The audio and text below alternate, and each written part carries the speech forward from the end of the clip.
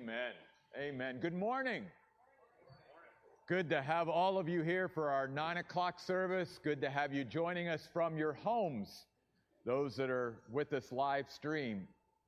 As Mike said, just follow up, really important meeting here in the auditorium around 10:30 this morning. For any of you that are interested in working with our youth or youth parents and all of that. A couple other things. 2 weeks from today is our 13th anniversary as a church. April the 2nd, we celebrate 13 years.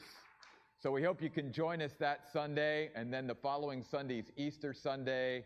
A lot going on in April. Don't forget, Saturday, April the 15th, also is baptism. And for any of you that would like to be baptized, we would love to have the privilege of baptizing you on Saturday, April the 15th. Please go out to the information booth out there and sign up for that. We would love to be able to do that with you and celebrate your baptism as a church family. We're going to be in Luke's Gospel, chapter 16 this morning. Luke's Gospel, chapter 16. Again, we're doing a series through the Gospel of Luke, and we're looking at the story of Jesus. And today we want to talk about what is it that God highly values? What is it that God highly values? Now, to begin, I want you to see that at the beginning of chapter 16, that Jesus is speaking to his disciples. That's who he's directing these words to. Not that we're going to see that other people are not overhearing what God is saying, but that Jesus specifically, very intentionally, is directing what he is saying to his disciples. Chapter 16, verse 1. Why? Because remember, Jesus is always about preparation. And he's preparing his disciples to be the leaders of his people. These are going to be the folks that literally are the foundation of the church that he is going to build, that's going to change the face of history.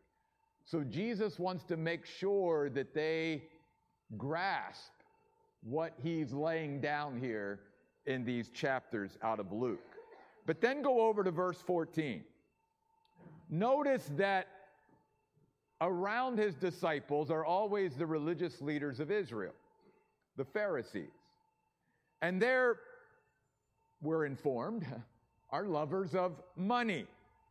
And they overheard all that Jesus was saying in the first 13 verses of Luke chapter 16. It's recorded there for us. And they ridiculed him for it. Literally, they turned up their nose at Jesus. Think about it.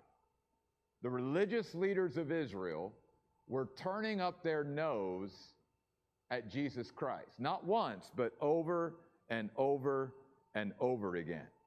So Jesus said to them, verse 15, "You are the ones who justify yourselves in men's eyes, but God knows your hearts. For what is highly prized among men is utterly detestable in God's sight." I want you to focus on that phrase. What is highly prized among men is utterly detestable in God's sight. In other words, what they valued is not what God valued. So I want us to sort of turn that around today as we explore this passage of Scripture. If what the religious leaders of Israel valued is not what God valued, then what does God value? And we're going to see embedded in this passage of Scripture many, many things that God values. Therefore, those values should be our values as well. The prophet Amos said this: "Can two walk together unless they are in agreement?" The answer is no. You can't really walk with someone unless there is agreement. So if you and I are going to be disciples, and we're going to walk with Jesus every day, then we've got to agree with him on the things that he values. We cannot value things that he doesn't value and then try to walk with him. We've got to find out where his heart is and what are the things that he values, and then adopt them and make them our values as well so that we can walk with him. So I want to go back, actually, to the very first verse and remind us of something in the word disciple. The word literally means to be a learner. It speaks about one who has an attitude of humility and teachableness. Okay? Well, that's one of the things that God values. He values humility. He tells us that he will exalt the humble, right?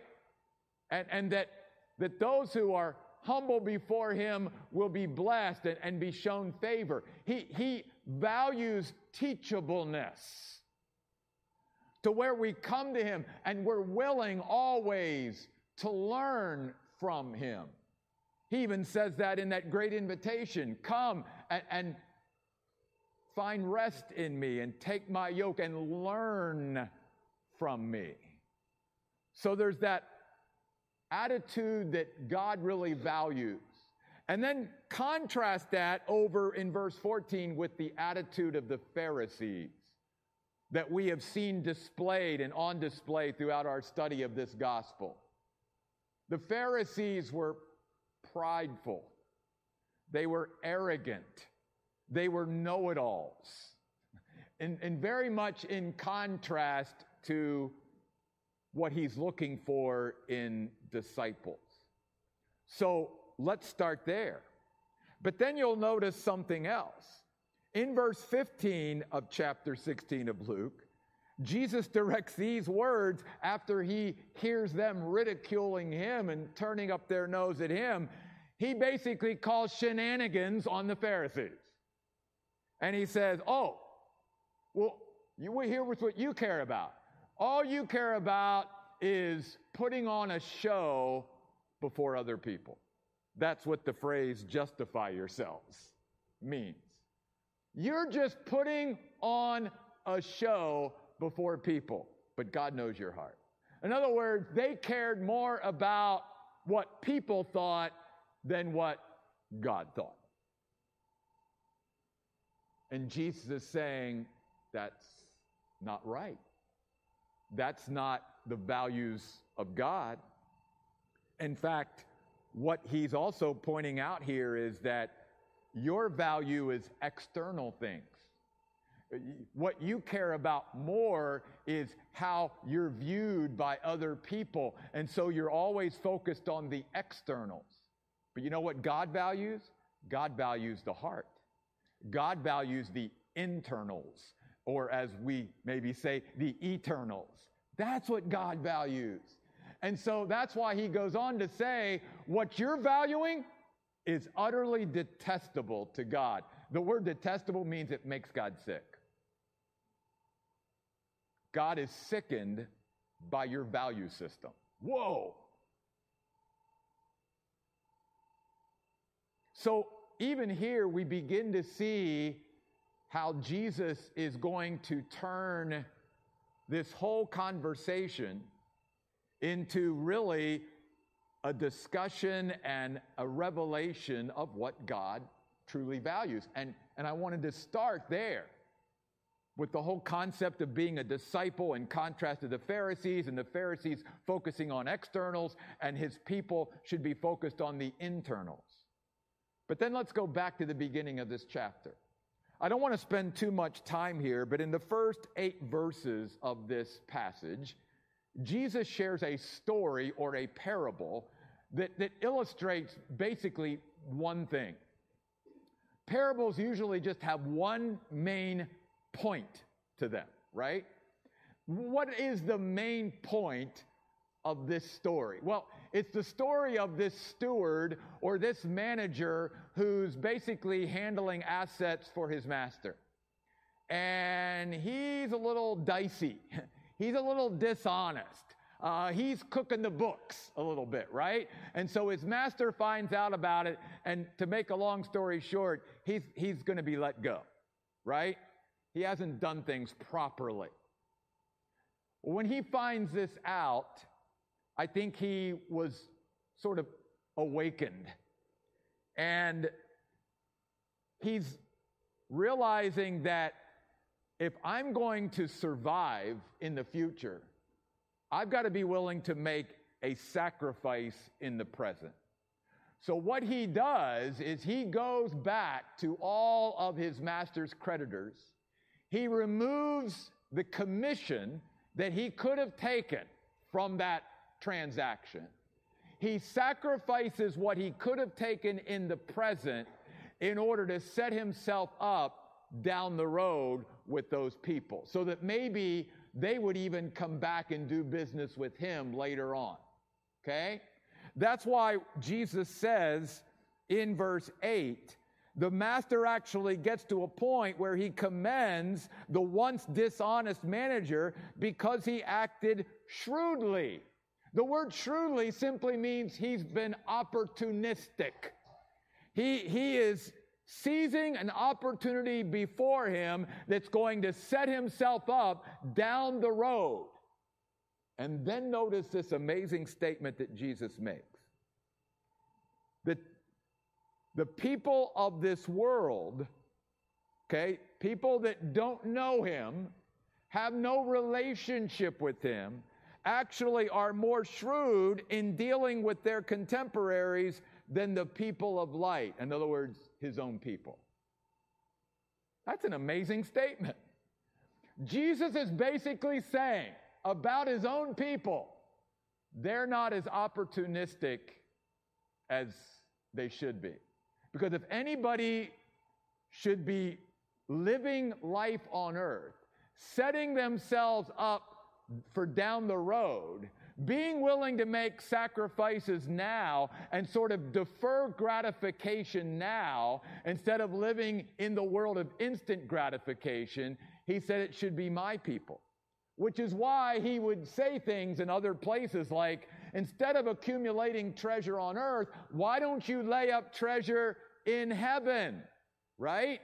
In other words, why don't we defer our gratification here in order to set ourselves up better in the future? And Jesus saying, many people in the world, man, when it comes to setting themselves up here on earth for the future, they're very conscious about that. He said, Christians, we have a even further view. We're not just supposed to be thinking about setting ourselves up well for, say, things like retirement and our future and all of that. We should be looking to eternity and making sure that we're living in a way that is going to make an impact positively for us in eternity.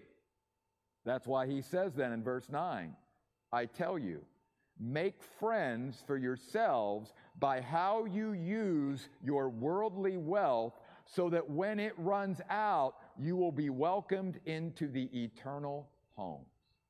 What does God value? Besides humility and teachability, besides focusing on internals rather than externals, he values living in the light of eternity. That's one of the great values of God. That yes, we are part of earth and of this world, but that every day as his follower, we should be living in light of eternity. And the decisions and choices and relationships that we forge and all of that should be with this in mind. How is this affecting positively eternity? You see, Jesus isn't against worldly wealth, just the opposite. Jesus isn't anti-worldly wealth. In fact, he says, my value is how you use your worldly wealth. I would love to see my people use all of their earthly, worldly, temporal resources, but instead of using them selfishly, using them just to make their own lives more comfortable, that they realize what they have been given from God could actually be used to leverage influence and to change and impact lives for all of eternity. Jesus says, that's my value, and I want that to be the value of my people. You see, Jesus here isn't teaching in verse 9 that we should use our worldly wealth to buy influence here on earth. He's saying, I want you to learn to use your worldly wealth and the resources that you've been given in order to change eternity. That's what I value. I love that phrase, make friends for yourselves.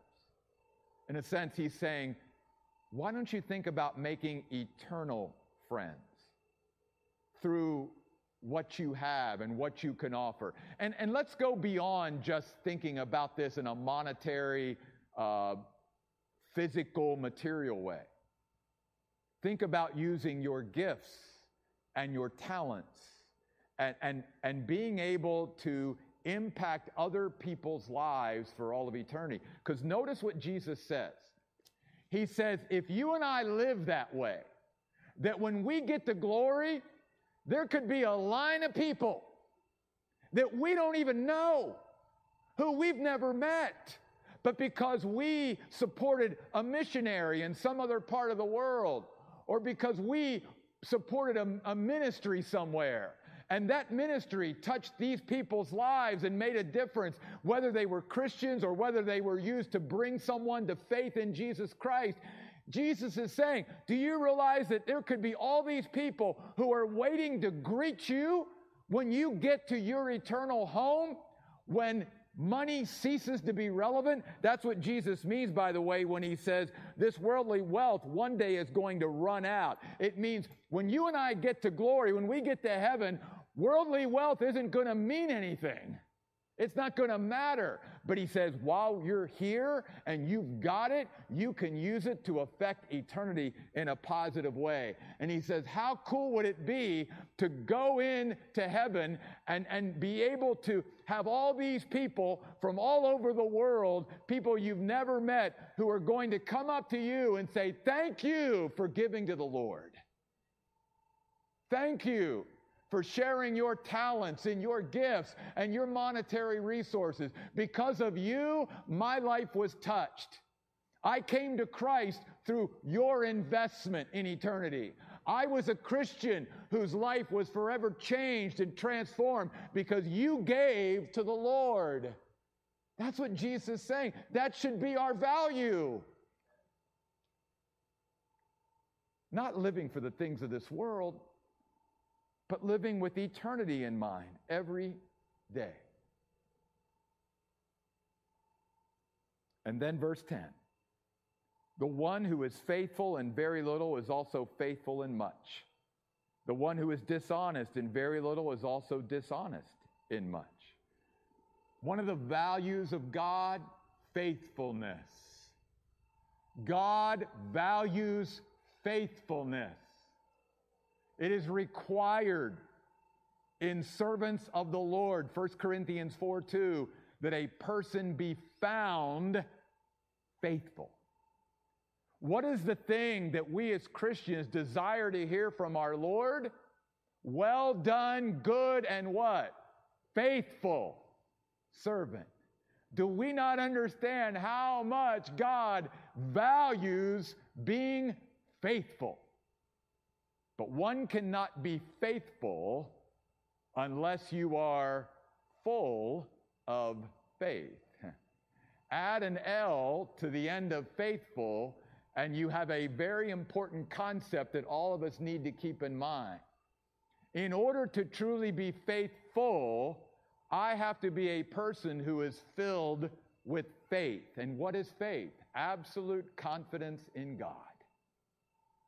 A very strong conviction that everything that God has said, everything that He has revealed, it is true, and I live my life based upon my conviction in who I know my God to be and what He has said. It is out of our faith and being filled with faith that you and I then are capable of being faithful. If I don't truly have the strong conviction that I can trust in what God has said, I'll never be faithful. We'll get to that a little bit later too, how that ties in to what Jesus is going to say later on. But that's what God values. Faithfulness, reliability, dependability, trustworthiness. Because notice in verse 11, he again goes on to say, if you haven't been trustworthy or faithful in handling worldly wealth, who will entrust you with the true riches? What is it that God values? Well, he values worldly wealth only in the degree that how it can be used to affect eternity. But what God really values are true riches. What are the true riches? Spiritual riches. And so Jesus, notice, is saying, when God gives us worldly wealth and material things and all of that, resources to manage, that is just a proving ground for God and for us. It's a training that God gives to us and says, if you can handle this well, if you can be responsible and faithful to handle these worldly things, then guess what? I'm going to give you the true riches to be able to manage and handle in this life. And not just in this life, but throughout eternity. So again, God is gauging how faithful, how trustworthy, how reliable and dependable we are on just giving us worldly things that will one day cease to be relevant, so that he can really dump into our lap what's of greater value, which are spiritual riches. Are those the things that we value? Not the worldly stuff, but the true riches, the spiritual riches that God wants to give us. And are we living in such a way that we go, I want to be responsible with the worldly stuff so that God will give me more spiritual stuff to look over, to manage? Because that's what's of greater value for me. Not the worldly, temporal, physical stuff, but the true riches, because those are the things that's going to last throughout eternity. And God, notice in verse 12, is reminding us, as he did in verses 10 and 11, that our life should be viewed as a stewardship. He says, if you haven't been trustworthy with someone else's property, which by the way is God's, because everything that God gives us, he's given us as something that he's entrusted to us. He says, if you haven't been trustworthy with someone else's property, who will give you your own one day? God's not going to give us much to manage for the rest of our lives or throughout eternity if we haven't been doing a good job of managing what he's already given us, you see. And so what God values is looking at our life as absolutely a stewardship, that everything we have, every relationship that we have, it's all, God is saying, how well are you managing these things? Because I want to give you more. I want to give you true riches. And God wants us to have that kind of desire, to where we say, Lord, I want more. I want you to give me more. I want to be more responsible for stuff. And I want you to be able to dump into my lap the true riches of your kingdom rather than just handling worldly wealth. And then verse 13. The last sort of thing that Jesus shares in this passage of Scripture about the values of God is that no servant can serve two masters. Either he will hate the one and love the other, or he will be devoted to the one and despise the other. You cannot serve God and the riches of this world, the treasure that a person trusts in. And obviously, that leads into the next verse about the Pharisees loving money. No wonder they ridiculed him. They didn't like what he said, because their emphasis was on material things, not spiritual riches. Their emphasis was on externals, not internals. And what is it that Jesus values? that he reveals to us in verse 13, he values allegiance, devotion, loyalty, commitment. You see, discipleship is basically allegiance, devotion, loyalty, and commitment. Jesus is saying, are you really all in? Because you can't serve two masters. Eventually, two masters will come into conflict. You're going to have to come to a place where you choose one over the other. And Jesus is saying, if you're going to be my disciple, you've got to get to a place where you settle that you're all in with me. And that's of high value to me. I'm not just looking for those who are following me 50%. I'm looking for those who are willing to be all in with me and to have it settled, or maybe even resettled. And why is this so important? Because James even writes, a double-minded person is unstable in all their ways. Literally, the phrase means of two minds about something. And James is revealing to us, a person that has two minds about something is going to be unsettled. It's going to be expressed in ways of like doubting, uncertainty, indecisiveness, maybe even erratic behavior, fickleness. In other words, if I'm not sure, then I'm never going to truly be settled. And that's why the Bible teaches us, don't do something unless you really believe God has settled it with you. When in doubt, don't. Because it's only when we are truly settled and that settlement comes from God that we're going to be headed walking with Jesus. Because unless two agree, how can they truly walk together? And Jesus is just saying to us, am I of highest value?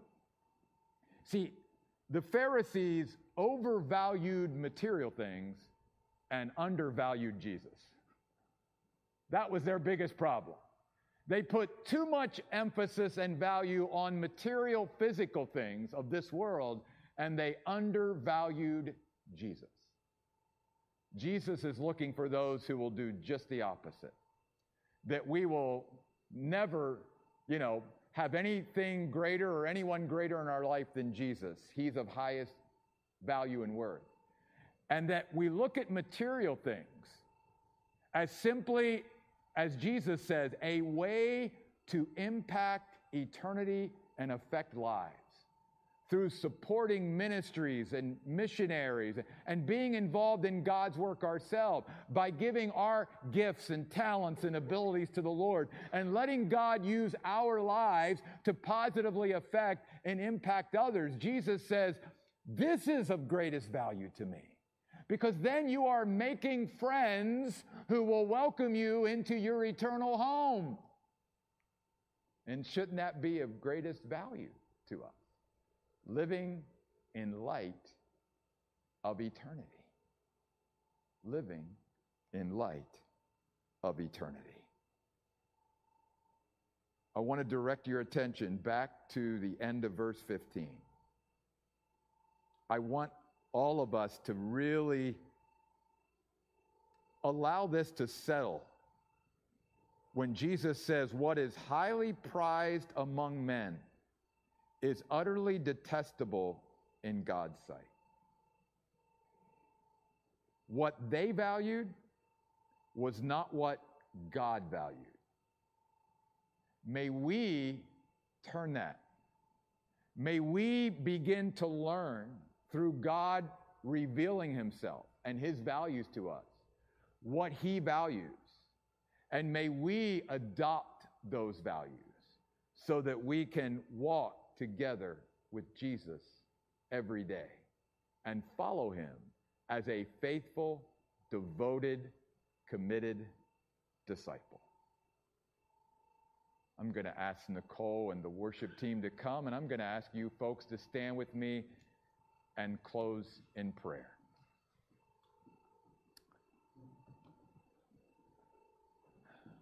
Father, I thank you today for another opportunity to be in your house, to be in your presence, to worship you, God, to hear you speaking to us.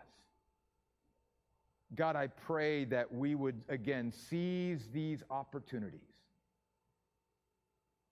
that we would be opportunistic, that we would realize, God, that some of the sacrifices and some of the decisions and choices that we might make in the short term will really set us up well in the long term, even for eternity, God. So, Lord, may we keep these principles and these thoughts in the very forefront of our mind, God, as we go through our day. May you bring these thoughts from your Holy Spirit, Lord, to our mind and to our heart. May we contemplate these things. May we consider them in the days ahead. Because, Lord, I believe that you're just calling us out week after week and just asking us, inviting us, Lord, to be that faithful, devoted, committed disciple. That one who's all in with you, God, more than anything else. Because you understand, Lord, that when we walk with you, there's no better life. That there's no greater fulfillment and satisfaction that we could ever experience than when we walk with our God every day. So, Lord, thank you for inviting us to walk with you every day. Lord, may your heart become our heart. May your values become our values as we live on this earth. These things we pray in Jesus' name. Amen.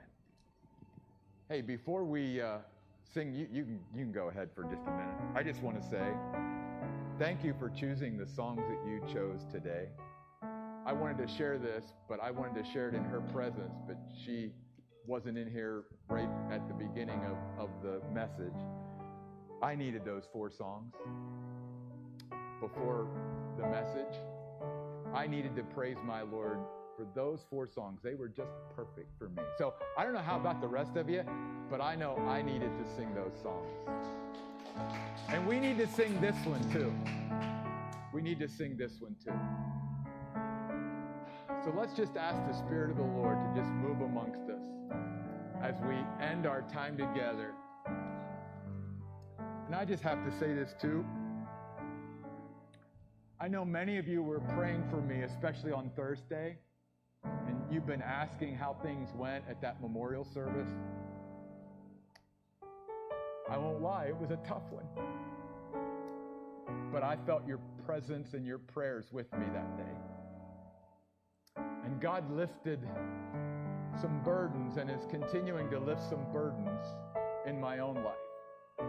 And I hope God's doing that with you. Because I want you to know that when we come to his house, we come with our stuff, right? And yet God ministers to us. And God moves and God works. And I'm so glad he does. And so I'm just praying right now that whatever you need in your life right now, that most of all, you'll just open up your heart and say, God, just come in and do what you need to do in my life.